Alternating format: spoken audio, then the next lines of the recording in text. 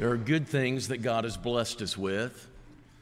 We're blessed every single day. Every good and perfect gift comes from God, and we've been blessed as a church. I just want to enumerate some of these with you that you may not always be aware of.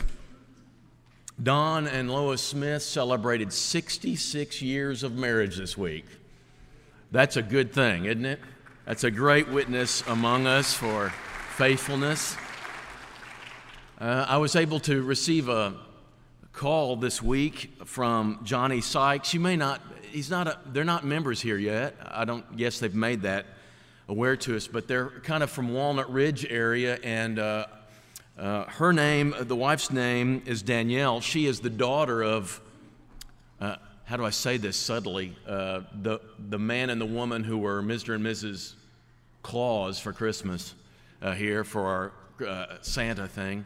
But anyway, they lived near us, and Danielle had Bray Leanne already, and then they met. Her and Johnny met and got married, and they've been for a long time trying to figure out how the adoption could go through. And this last Tuesday, the adoption went through, and she is officially his daughter, which is a beautiful, wonderful thing. And they just celebrated that on Facebook and then called me and let me know. And I want you to know as a church, that's a good thing to happen at Valley View. Dre, where's Dre at? Would you raise your hand? Lindsay back there. Young man, shouldn't have back problems. He had to have some pretty delicate back surgery not long ago. He's with us sitting all the way through the service without pain today because that surgery went so well. And we say thanks to that. I want to say, Connor and Joy Lynn, where are you over here? Would you raise? Okay. They have their new son, Cole, and they've been here a couple of weeks, but I haven't had a chance to really, kind of put a spotlight on them. But they brought their son the last couple of weeks to church with us. You haven't seen that beautiful boy. You need to go over there and see that and congratulate them. That's a good thing at Valley View. And today, Kaylee Adkins has somebody who asked her out coming to church with her today. And we all kind of wondered if that would ever happen. So you get a chance, come over here and say something to him. Tell him the truth. Tell him the truth. Good things happening at Valley View. We're grateful. And nothing is any better, if you got to be at the class this morning, than what's going on through the Bear Valley Institute around the world, and to hear him say over and over again, this is your work and your money is going to this, and these people are being trained in different parts of the world. We are so trained to think only America, make America great again, and blah, blah, blah. And we're thought constantly talk about everything about the church is only what we're experiencing in America, and we're all nervous about where it's going and all this stuff. The world is a big place, and the kingdom is huge. And it's around the world, and that's not the only place. And we're not only concerned with this. If the church starts weakening in America, but through our efforts, it starts strengthening in Africa and Asia and different parts of the world, we rejoice with that. And some of that we heard this morning was just tremendous. Even a couple weeks ago in Myanmar report, we got a video from that. And I didn't comment much on that, but that is tremendously exciting as a Valley View person to know that when you put your money in that offering plate, it goes around the world and people are hearing the gospel because of it. What an amazing privilege that is. And I hope that you listen to that, not just because of it's what we had in class and it's Mission Sunday, but it's our task, and it's something we take ownership with. And I'm proud of it, and I hope you are too, about some of the things being done out of that. So I'm going to introduce you to the speaker. It's not me. You think you're rattling on. You're preaching. No, I'm not preaching. Chad Wagner's here, grew up in Paragould, Arkansas. I knew him back then in the youth group at Center Hill. And then later on he went to school at Harding, and then preached at Bradford, and then at Gainesville. That's kind of where I reconnected with him, and we did some VBS stuff together at Gainesville and other places, if I remember right. And he is the nuttiest, most enthusiastic, energetic person. If you've ever seen anyone lead VBS songs, well, you've never heard anyone lead them like him. And then we had him at church camp, and the kids went crazy mad over him because he is absolutely nuts. And he's enthusiastic, and he's energetic. And if you've already seen that in class, but you're going to hear it in the sermon too. Because he not only believes the truth and wants to spread the truth, but he embodies that truth in this energetic, enthusiastic way. And I'm grateful that he is with Bear Valley. I'm grateful that he's with us, and you're going to get some energy out of this. For the young people, there's $1 in it for you. The first 5 that come up and explain to me what this means. Chad Wagner is the only one I know who's ever preached the Sermon on the Mount. Just keep that in your head. Sermon, I didn't say mount, that's Jesus, okay? Sermon on the Mount. And you're going to like, what does that mean? I don't know, but you're going to have to explain it to me, and I'll bring you $1 tonight for the first 5 young people who can come up to me and tell me, what in the world does that mean? And one more thing, why in the world, as a greeting to Chad, would anybody rub his neck? Why would he? Has anybody done that today? So you're like, that's weird. I know. If you can explain those things to me, those 2 things to me, before you walk out of church this morning, it's $1 for you tonight. Chad Wagner's with us. Let's pray together. Father, we come before you as a people who know where our blessings come from. We are not unaware of the source of our blessing or the magnitude of it. And this morning we've just enumerated a few things that we're grateful for as a church, but each individual here has plenty of things in their minds that they're grateful for. And we come before you and say thanks. And what a privilege it is when we become Christians that we then become ambassadors of yours, that we take you with us wherever we go, and we share you with others so that they can have the privilege and the blessing of knowing who their Creator is, who their Savior is, who their Sustainer is, and who the giver of every good thing they have is, so that they can give thanks. And this morning we're thankful that Chad Wagner's here. I pray that you bless him with this easy ability to remember what he has to say, but to deliver it with his passion, his love for the truth, his love for the lost, and his love always for presenting the truth wherever he goes. Bless his family, bless the mission of Bear Valley, and bless Chad. And this morning, bless us all as we hear a word from him. Empower him and enliven us, we pray in Jesus' name. Amen. Wow, Spencer.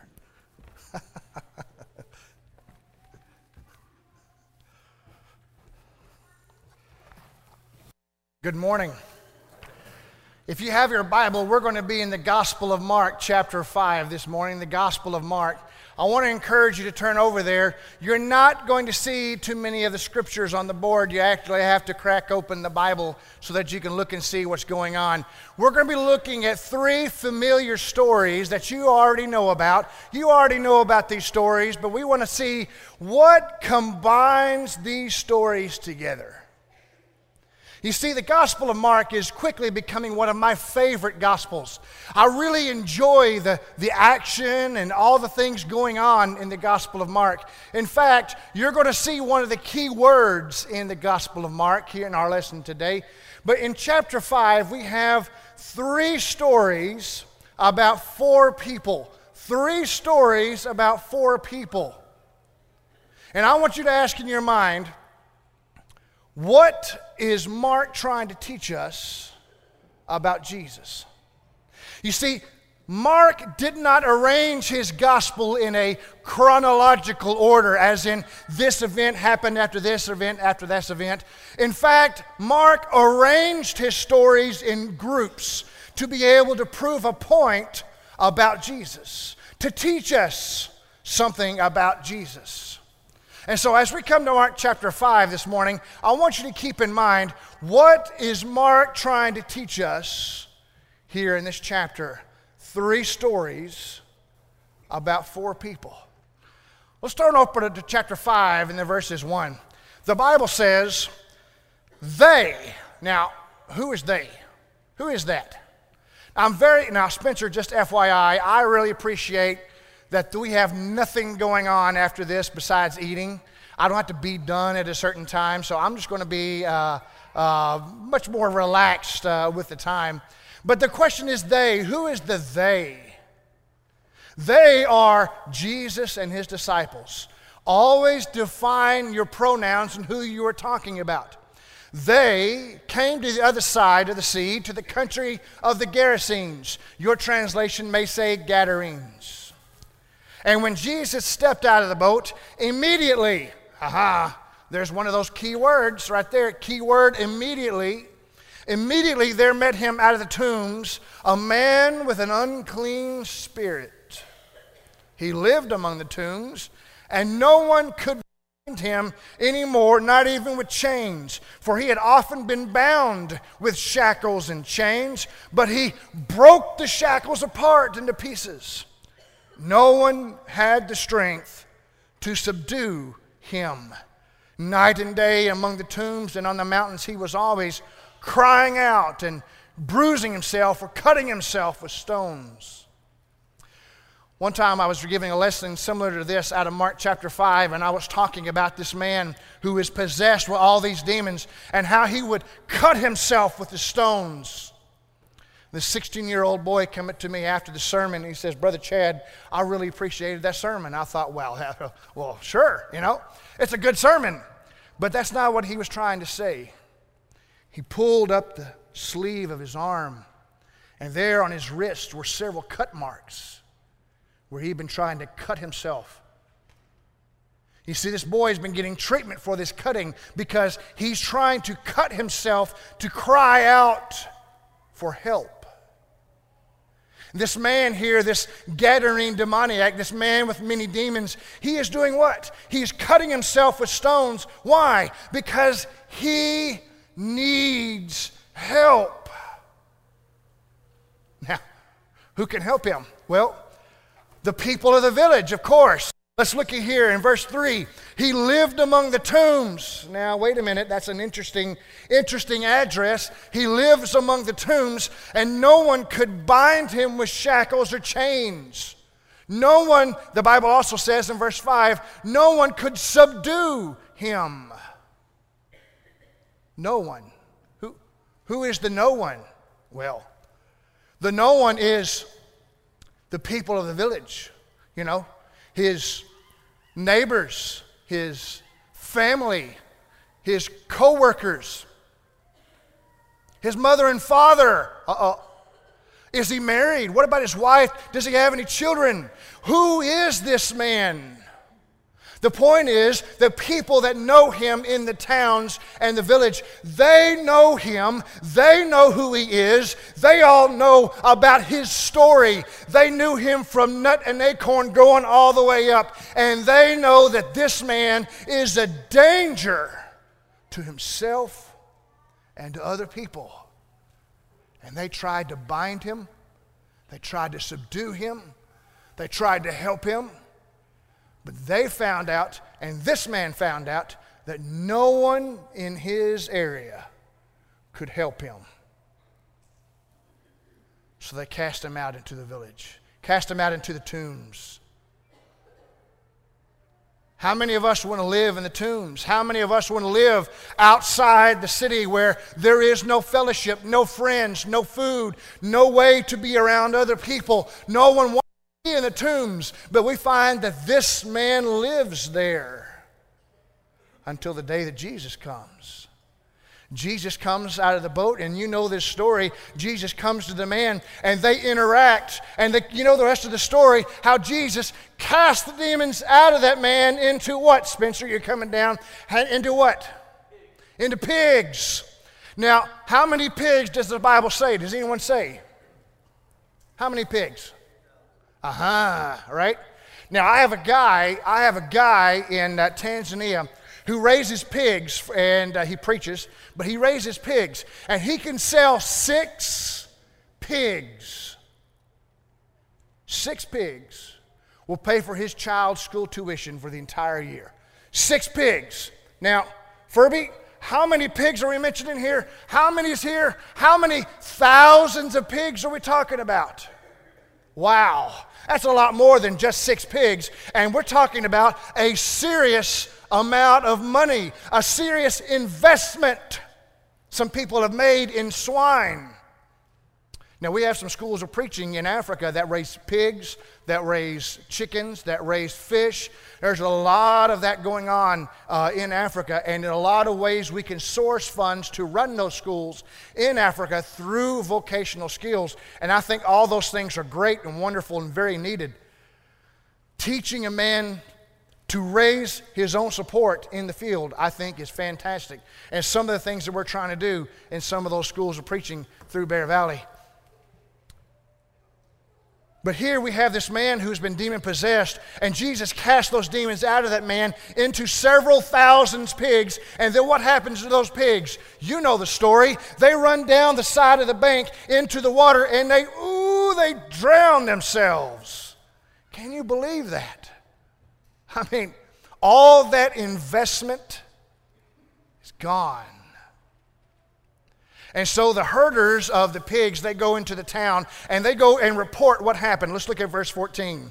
The herdsmen fled and told it in the city and in the country, and people came to see what it was that had happened. And they came to Jesus and they saw the demon-possessed man. Who? They know this guy. They know his family. They know his trade. They know where he lives. They know this man. And so they see the demon-possessed man, the one who had the legion, sitting there, clothed and in his right mind, and they were afraid. Now, I had a good brother here this morning that pointed out something very interesting to me. I think it's also very interesting. Who are they afraid of? Are they afraid of the man with many demons? Because the man with many demons, they knew this man. They did everything they could to subdue this man, to help this man, because this man is dangerous. And so they put him out of the tombs. They know about him, but now here they come up, and here is Jesus talking to the one whom they could not help. Who are they afraid of? They're afraid of Jesus, who has the authority and the power to subdue the one, to help the one whom they could not help. And so what does they say? What do? After they see this fantastic thing, this miracle, what do? They ask Jesus to, preach, teach, give a sermon. What is they ask him to do? To leave. That's not the most logical next step, in my opinion, for them to do. But that's exactly what they do. They ask Jesus to leave, and you know this story, but I want to point out something real quickly down in verse 18 and 19. As Jesus is getting in the boat to leave, the man who was possessed by many demons, he comes to Jesus and he says, I want to go with you. I want to see the miracles. I want to hear the teaching. I want to be a part of your ministry. I mean, who wouldn't want to be a part of that, right? I mean, if you been the recipient of a miracle, if you had been at the feeding of the 5,000, if you had seen the raising of the dead, if you had seen the walking of the water, why wouldn't you want to see more of that? And this man who was possessed by many demons, he wanted to learn more about Jesus. He wanted to go with Jesus, to be a part of that ministry. And Jesus said, no. Now, sometimes when we talk about evangelism, especially in our personal life, we get all anxious inside. It's kind of like we're asking someone for money, right?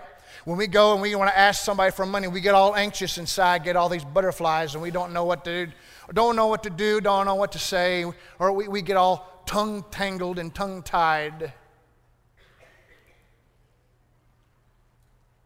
You see, Jesus here, when we talk about evangelism, Jesus gives us a principle that we can all use. Now, how many of you, I want you to actually raise your hand, how many of you have been baptized into Jesus Christ, right? Raise your hand if you've been baptized. Now, hold your arm up loud and proud, son, loud and proud. Now, listen, if you've got your, what are you doing? Hold on here. Here we go. Hold your arm up loud and proud. If you've got your arm up, listen, if you've got your arm up, you're already qualified to lead someone else to Jesus. You're already qualified to lead someone else to Jesus, because what you were taught and how you were taught is the same message that you can share with someone else. In fact, in verse 19, Jesus says to this demon-possessed man, go home to your friends and tell them how much the Lord has done for you and how he has had mercy on you. You might think, oh, I can't do evangelism. I can't go out and tell others about Jesus. You know what? You are overthinking it. All you have to do in personal evangelism is go to your neighbor across the street, go to your spouse, go to your family, go to your coworkers, and just tell them what the Lord has done for you. That's all.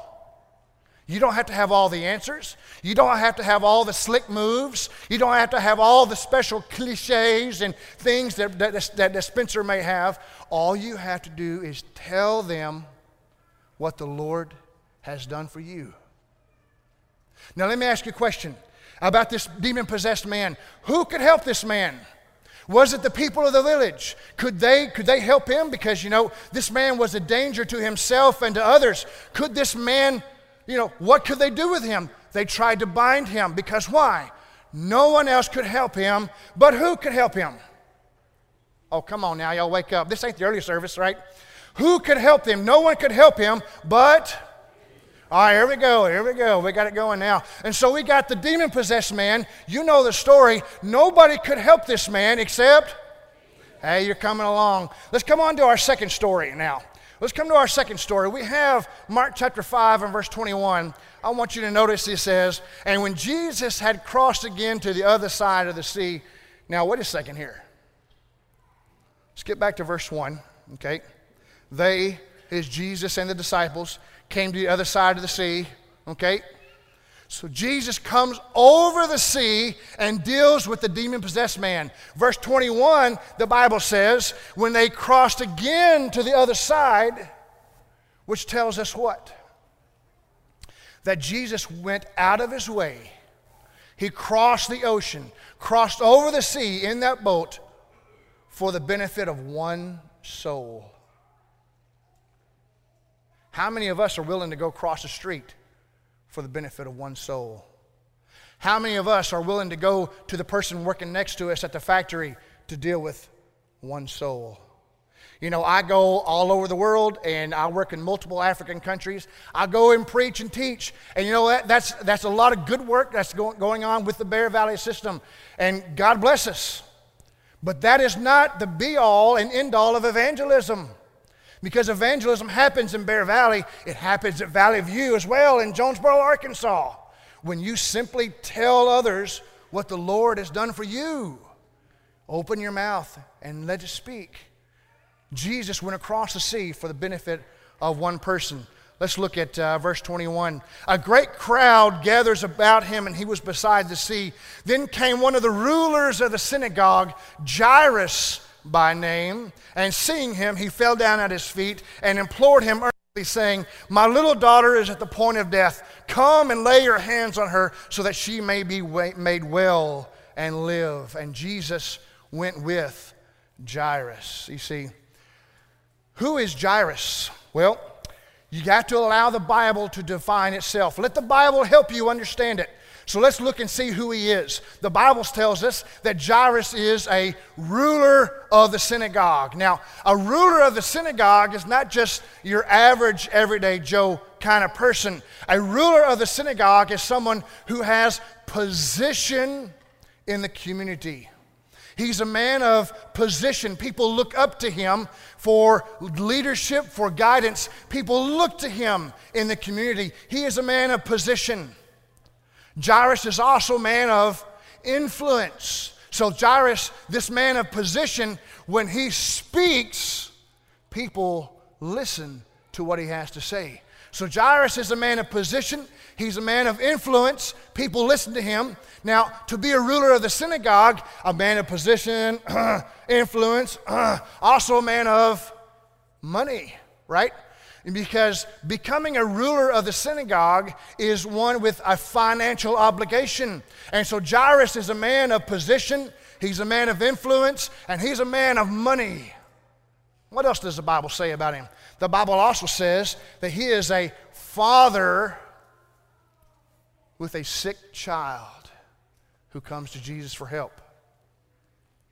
Now, I can imagine that Jairus, using his position, using his influence, using all the money that he had, everything that he had in his position in that community, I am sure that he already did everything that he possibly could to find someone to help his daughter. Wouldn't you? Would you go out and do everything that you possibly could for a child of yours that was sick? I'm sure you would. I want to tell you a story about my third child. When she was about 4 months, 6 months old, I was working in a factory in Paragould, Arkansas. I got off at 7 p.m. I got home, we had supper, I was on the phone, standing in the kitchen, and my third daughter, Micah, okay, she was, 6 months, 4 months, 6 months old, whatever it was, and she was in one of those, those bouncy seats, reclining bouncy seat things, and it was on top of the kitchen table. Now, before you ooh and ah, okay, here we go. All right, anyway, she was on top of the kitchen table, and I was standing there, and she was excited because Daddy was home, and so her little legs were kicking, and she was excited, and I was on the phone, her little legs were kicking, and she was excited, and then before I was paying attention, her little self bounced herself right off the kitchen table, and fell on the concrete floor. Of course, I lost it, wow, what's going on. But my wife, God love her, she is a registered nurse. She picks up my daughter. We get in the car. We go to Arkansas Methodist, to the ER there. And I'm thinking, man, she's keeping it together. She's doing great. And them doors of the ER open, and she walks in with that child, and she says, someone please help my baby. Oh, wow. And so all the people, they just came running around there to see what had happened. You see, I wanted to do whatever it was that I needed to do to help my child who had fallen off that table, right? What would you do to help your child? You think about Jairus, all his position and his influence and his money. What did he do to help find help for his child? I tell you truly, I'm sure he tried to find all the help that he could, but no one could help his child except who? Here we go. So that's why Jairus comes to Jesus to ask for help, because no one could help him and his daughter. And so Jesus agrees to go with Jairus to his house to heal the sick child. And so they're on the way. Spencer, come on up here, Spencer. Spencer, come forth here, Spencer. Come on up here, Spencer. This is my best good buddy here, friend here, all of you, right? He leads, you're leading camp this week, right? This year, right? Yes. I'm doing day camp. Hey, doing day camp. If you want to do day camp at CRYC, I'm doing day camp. He's doing something else. I don't know. Anyway, Jesus is on his way to the house of Jairus, and all these people are around. And they're crowding around Jesus because they know who he is and what he's doing. I like that tie. Anyway, as they're coming around to see Jesus because they know something fantastic is going to happen, right? And they're close to him, and they're putting on Jesus. See, there's a woman in that son. There's a woman in that crowd who comes up behind the group. She comes up really low to Jesus. And you know this story. You know this story. She comes up really low, and she touches Jesus right here at the bottom of the garment. Why? Because she had been sick for 12 years. Wow, ladies. Had been sick for 12 years. This woman had used all the money that she had. Did she get better? Nope, she got what? Worse. Oh, you got to wake up there, son. She didn't get better, she got worse. She spent all the money she had. She didn't have anything else that she could do. So where else could she go, and what else could she do but come to Jesus? But wait a minute, son. Was she supposed to be there? Because according to the law of Moses, a woman in her condition is not supposed to be in a public gathering. In fact, she is considered unclean. She's not supposed to be there. So for 12 years, this woman has dealt with this issue. 12 years she has had the pain and the struggle, the fatigue. But not only that, for 12 years, Furby, 12 years she's been alone, stuck at home, unclean, away from family and friends because she's not allowed to be around other people. She's unclean. Took all the money that she had. No one could help her except who? Jesus. There you go, Spencer. You're learning real good. And so this woman comes up behind Jesus and the entire crowd. She comes up behind Jesus and just touches him on the hem of the garment. And what happens? Immediately that woman is made well. Thank you, Spencer. Immediately that woman is made well. And so Jesus stops. and says what? Who touched me? The disciples are saying, you know what? Look at all the people around you, Jesus. Look at all the people touching and pushing on you. Why do you say, who touched me? Jesus asked a second time, who touched me? Do you think Jesus didn't know who touched him? Surely. Jesus knew exactly who touched him. Jesus knew exactly who that woman was. And Jesus knew that he was the only one that could help her. You see, no one could help her except... There we go, keeping you awake this morning. And so as we think about the woman with this problem for 12 years, she came to Jesus because Jesus was the only one that could help her. After this, you know the rest of the story. Jesus goes on to the house of Jairus. But by that time, the daughter of Jairus had died. But Jesus said to Jairus, do not fear, only believe. You know the story. How Jesus raised that daughter from the dead. No one else could help her because she's a dead child. No one else could help her, but he raised her from the dead. You see, what holds all of these stories together? These three stories about these four people. What brings all of these stories together? I tell you truly, no one could help them except who? I want you to notice here real quickly, that same story of no one could help them but Jesus. It's not just for them, but it's also for us. You see, in the book of Romans chapter 3, in the verses 10, the Bible says, no one is righteous, no, not one. He says in verse 23, for all have sinned and fallen short of the glory of God. That means you, that means me, that means each and every one of us. That means that you and I are the man with many demons. It means that you and I are the man, the father with a sick child. That means you and I are the woman who's been sick for 12 years. That means you and I are the same people, just like those in the story, who have been sick, who have been rejected, who have been lost, who needs the help, but no one could help them except Jesus. In the book of Romans chapter 6 in the verses 23, the Bible says, for the wages of sin is death. Now wait a minute, the wages of sin. Now I explain this in Africa this way. You know, if I ask you to come to my house for 7 days and you do work at my house for 7 days, you want to come and you work Monday through Friday, you're going to work 5 days for me, you're going to work Monday through Friday, and you're going to do that, and you come do this job for me, I will pay you so much. And then they come to work on Monday, and they do the work, and then they come on Tuesday and Wednesday, and they do the work. They come on Thursday and Friday, they come do the work, and then on Friday afternoon at ending time, what are they going to do? They're going to come to me, Brother Chad, and say, right?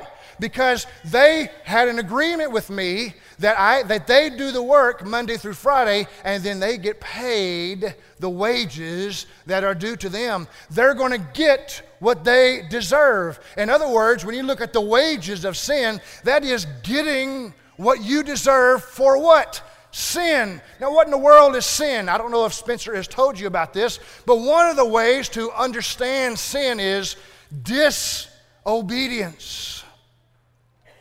When we disobey God, when we know God's word tells us something and we do something else, that is disobedience. Or when we know God's word teaches us to do something and we don't fully do everything that God has commanded, that is disobedience. And so we're going to get what we deserve for our disobedience, and that result is death. Now, not physical death, now we understand that. It is an eternal death, an eternal separation from God. You see, like them, those of the demon-possessed man, like the father with a sick child, like the woman who was sick for 12 years, no one could help them but Jesus. But the Bible says in Romans 6 and verse 23, the wages of sin is death, but the gift of God is eternal life in Christ Jesus our Lord. You see, this need of the gospel and the good news of Jesus Christ are for all mankind. It's for everybody. in Jonesboro, Arkansas, northeast Arkansas. It's for people in the United States. It's for people in Michigan to go up and preach the word up there. It's for people all over the world, in Nigeria, Kenya, Myanmar, all over the world. It's not just for you. The opportunity for salvation, the help that Jesus brings, is for all people. And we have the task to take that to them. Like them, no one can help us except Jesus. In Romans chapter 5 and the verses 8, the Bible says, "But God shows his love for us, and that while we were still sinners, Christ died for us." In the book of 1 John chapter 4 and verse 9, the Bible says, "In this the love of God was made manifest among us, that God sent his only Son into the world so that we might live through him. In this is love, not that we have loved God, but that he loved us and sent his Son to be the propitiation or the atoning sacrifice for our sins." This morning I want you to understand that that atoning sacrifice is for people in Nigeria, the 200 million people that are there.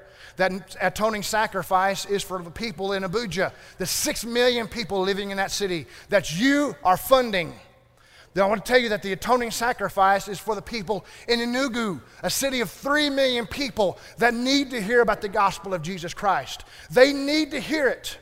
And because of days like this, because of you, you are empowering these people to take the gospel to their own people. Because of what you are doing, you are helping the gospel being spread all throughout the world. Because of you, people are understanding that they can find help in time of need in Jesus Christ. This morning, if you are here and you realize that you are just like the demon-possessed man, that you are just like the father with a sick child, that you are just like the woman who was sick for 12 years, people who needed the help that only Jesus could provide, are you here this morning that you realize because of your disobedience, because of your sin, that you are in need of help that only Jesus can provide? This morning, that opportunity is extended to you. I want to encourage you to come forward. I want to encourage you to put Christ on in baptism. I want to encourage you, if you've already been baptized, to rededicate your life to God. This is the day. This is the opportunity. And the help that Jesus provides is now extended to you. Please come forward as we stand and sing.